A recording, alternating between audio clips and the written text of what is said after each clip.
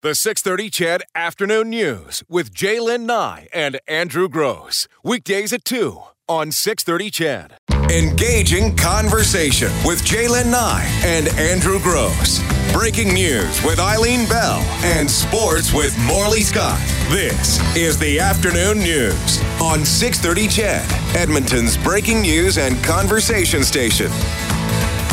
Hey, it's Monday at 2:07. We're back together again after a week apart. We'll tell you all about it a little later on the show. Lots to get to from the news over the weekend. As time permits, you want to talk about a busy weekend. We put ourselves to work for this show. We got a full and packed show for you. We'll have Todd Hirsch at 3:30.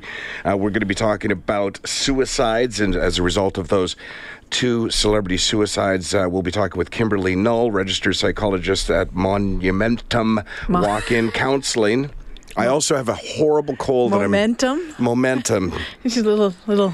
I'm drugged up. Okay, awesome. So this was the day to do that. We're going to check in with, as well, Albert Camps. He's the Alberta Milk Vice Chairman because, of course, President Trump has said that these tariffs all started as a result of our unfair trade practices with milk. So we'll get more information on that. In just a few hours, 7 p.m. our time, U.S. President Donald Trump and North Korea's Kim Jong-un will meet face-to-face in Singapore. It will be the first time a sitting U.S. president has sat down with a North Korean leader. Trump and his team have been front and center over the past couple of days with the lead-up to this summit and, of course, the attacks on Prime Minister Justin Trudeau focused on Canada's response to tariffs imposed by the Trump administration. With a closer look, we're joined by the very capable hands of Dr. Dwayne Brad. I always say I can never get in trouble when I'm in Dwayne's hands. A political scientist and the chair of the Department of Economics, Justice and Policy Studies at Mount Royal University. Hi, Dwayne. Thanks for joining us. Good afternoon, guys.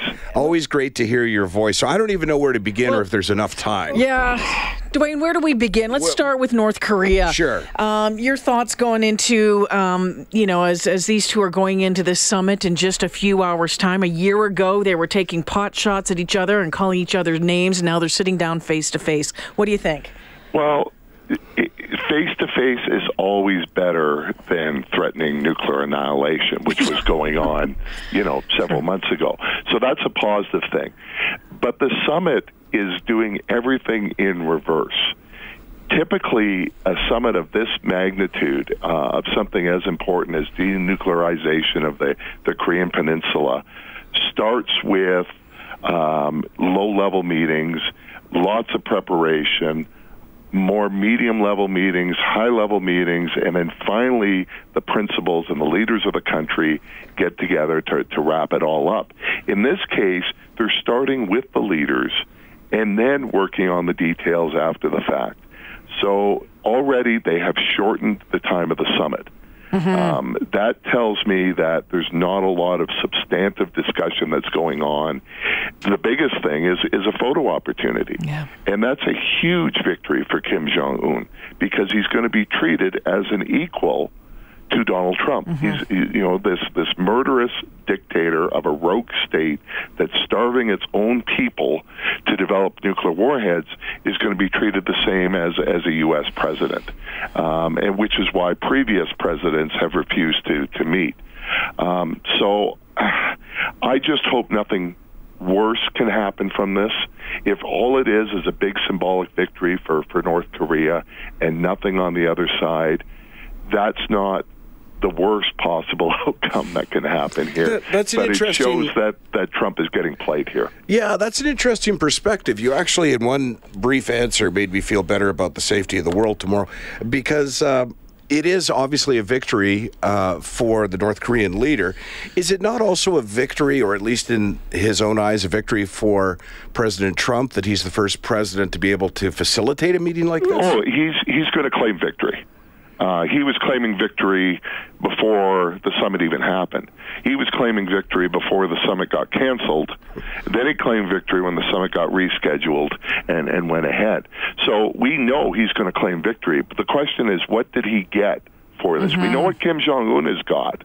So is this the dismantlement of the nuclear weapons test sites? We've seen photos of that. We've seen video of that. They invited journalists, but there's mixed evidence about how much damage was actually done to them.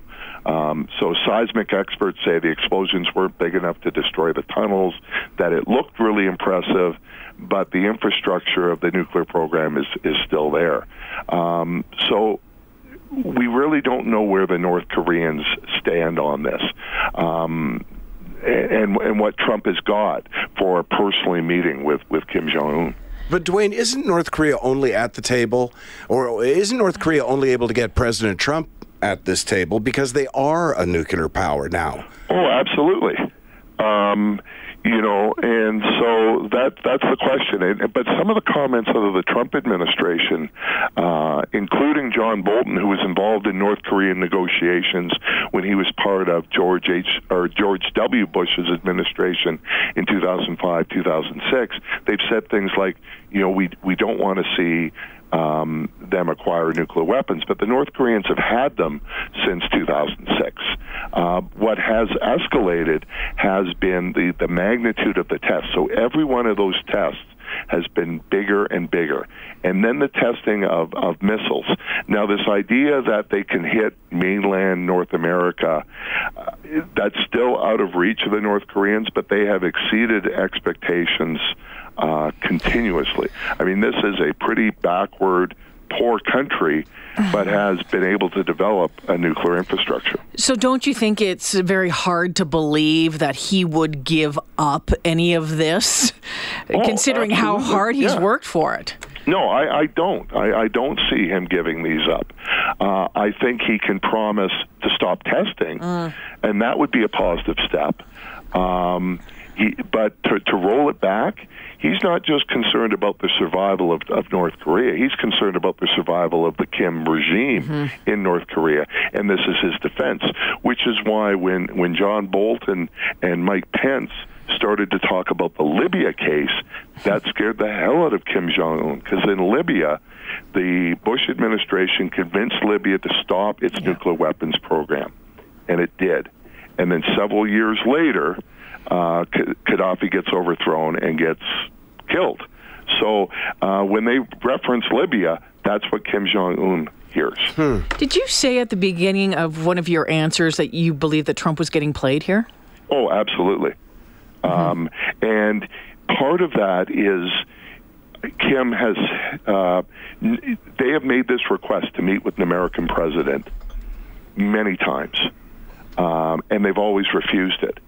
But I think Trump thought, well, no other president has met him, so I'm going to, be the first one, not realizing that the others had all rejected that offer for very good reasons. Kim Jong-un gets the big win just by that photo op. If that's the only thing that occurs this weekend or tomorrow, and I think it will, and some promise about a long-term strategy, which I don't believe, then Kim has won. And I think he is playing Trump. So other than beyond just that photo opportunity, we know that the leader likes those photos. They both do, actually, like those photo opportunities. They both do. They're massive egos right there. So think of all of the pictures that you saw this past weekend in Quebec with Trump. He's going to be smiling as big a smile as you can have in Singapore. Much bigger than the frowns and the angry body language that you saw in Quebec. So the end game, if there were one, legitimately for the United States, would be for North Korea to denuclearize. Right. What's the end game for North Korea? I think they want to be considered as a nuclear power. And if this can lead also, I think longer term, the removal of the American nuclear umbrella over South Korea and over Japan, possibly even the removal of American troops from South Korea and from Japan, those would be even bigger wins for the North Koreans. So one of the things that might be on the table is the formal ending of the Korean War. After all, the Korean War ended in 1952, but there was no peace treaty. It's simply been an armistice that's lasted, for 65 years. And so if they negotiate that, maybe they go to the Americans, well, if the war is over, why do you still have tens of thousands of troops in South Korea? And this is why the South Koreans are very concerned. Either way, they were concerned about the overheated rhetoric of Little Rocket Man, and nuclear buttons. I think they're just as concerned if a deal emerges and American troops pull out of South Korea. Well, wouldn't the other downfall be that these two leaders just don't get along? I mean, they traded those barbs a while ago, Little Rocket Man and whatever. I mean, isn't there the potential here? I don't want our listeners not to be able to sleep tonight. I don't think either of them are going to do that. Both of them have invested too much into this meeting. I mean, Kim Jong-un very rarely leaves his country, and in the negotiations around the logistics, there was concern about how he would get to Singapore. Because the North Korean planes can't travel that far, and concerns about being away for too long. Anytime you're a dictator and you leave the country, that's an opportunity for a coup. And then finally, he was worried about having to pay for these presidential suites in the summit, and the stories have been that the Americans are trying to find a way to pay that for him. Wow. All right, let's switch gears a little bit here. You were talking about Little Rocket Man, that sort of thing. It looks like Trump has now made Trudeau his latest Twitter target. Your thoughts on what happened with the attacks on... It's surprising that it's taken this long. Really, eh? To go after Trump by name. And I think part of that is, for the most part, I think Trudeau has dealt with Trump the best that a leader could, and he's been firm in some areas, but he's never gone after Trump. He's never said anything. He's done charm with him, but that only takes you so far. And this weekend, everything just collapsed. Yeah. So I had speculated whether Trump would have even gone to the G7 because he had instituted these steel and aluminum tariffs and then it backed away under pressure. But then he reimposed them, claiming national security at Canada, at the EU, at Mexico. And that was not just a policy difference. Canadians rightly felt that was insulting to be considered a national security risk to the United States. And so Trudeau said that. Trump does go to the G7, but he leaves early. He gives a press conference before he goes where he again criticizes the Europeans and the Canadians and the Japanese and says, the Americans have been stuck with these horrible trade deals for decades, and they're no longer going to be the piggy bank of the world. And then he gets on an airplane and leaves to go to Singapore. Trudeau responds, both as G7 host and as Prime Minister of Canada, gives a press conference where he simply reiterates the same thing he'd been saying before, that Canada was going to retaliate in proportion to these steel and aluminum tariffs, that Canada may be reasonable, may be polite, but they're not going to be pushed around. It was a pretty nuanced, not over the top. It was almost, I'm sorry we have to do this type of approach. And Trump just goes crazy. He sends off a bunch of angry tweets while he's over the Pacific Ocean. But more significantly, Sunday morning, he sends out two of his economic advisors, one on Fox News, one on CNN, and their rhetoric is even worse than Trump's, if that's possible. Bad faith Justin, stabbed us in the back, you can't trust him, sophomoric politician, special just place down in the hell. lines. Yeah. I don't know what to make of that, and I don't know that you would either, Dwayne. It just doesn't make sense. Well, it was coordinated. It was obviously coordinated. I mean, this isn't one advisor going rogue. There was two of them on two different networks. How does that benefit hours Trump? After Trump's tweets? How does that benefit the president? If you don't know the background, the fact that so they're fixated on dairy.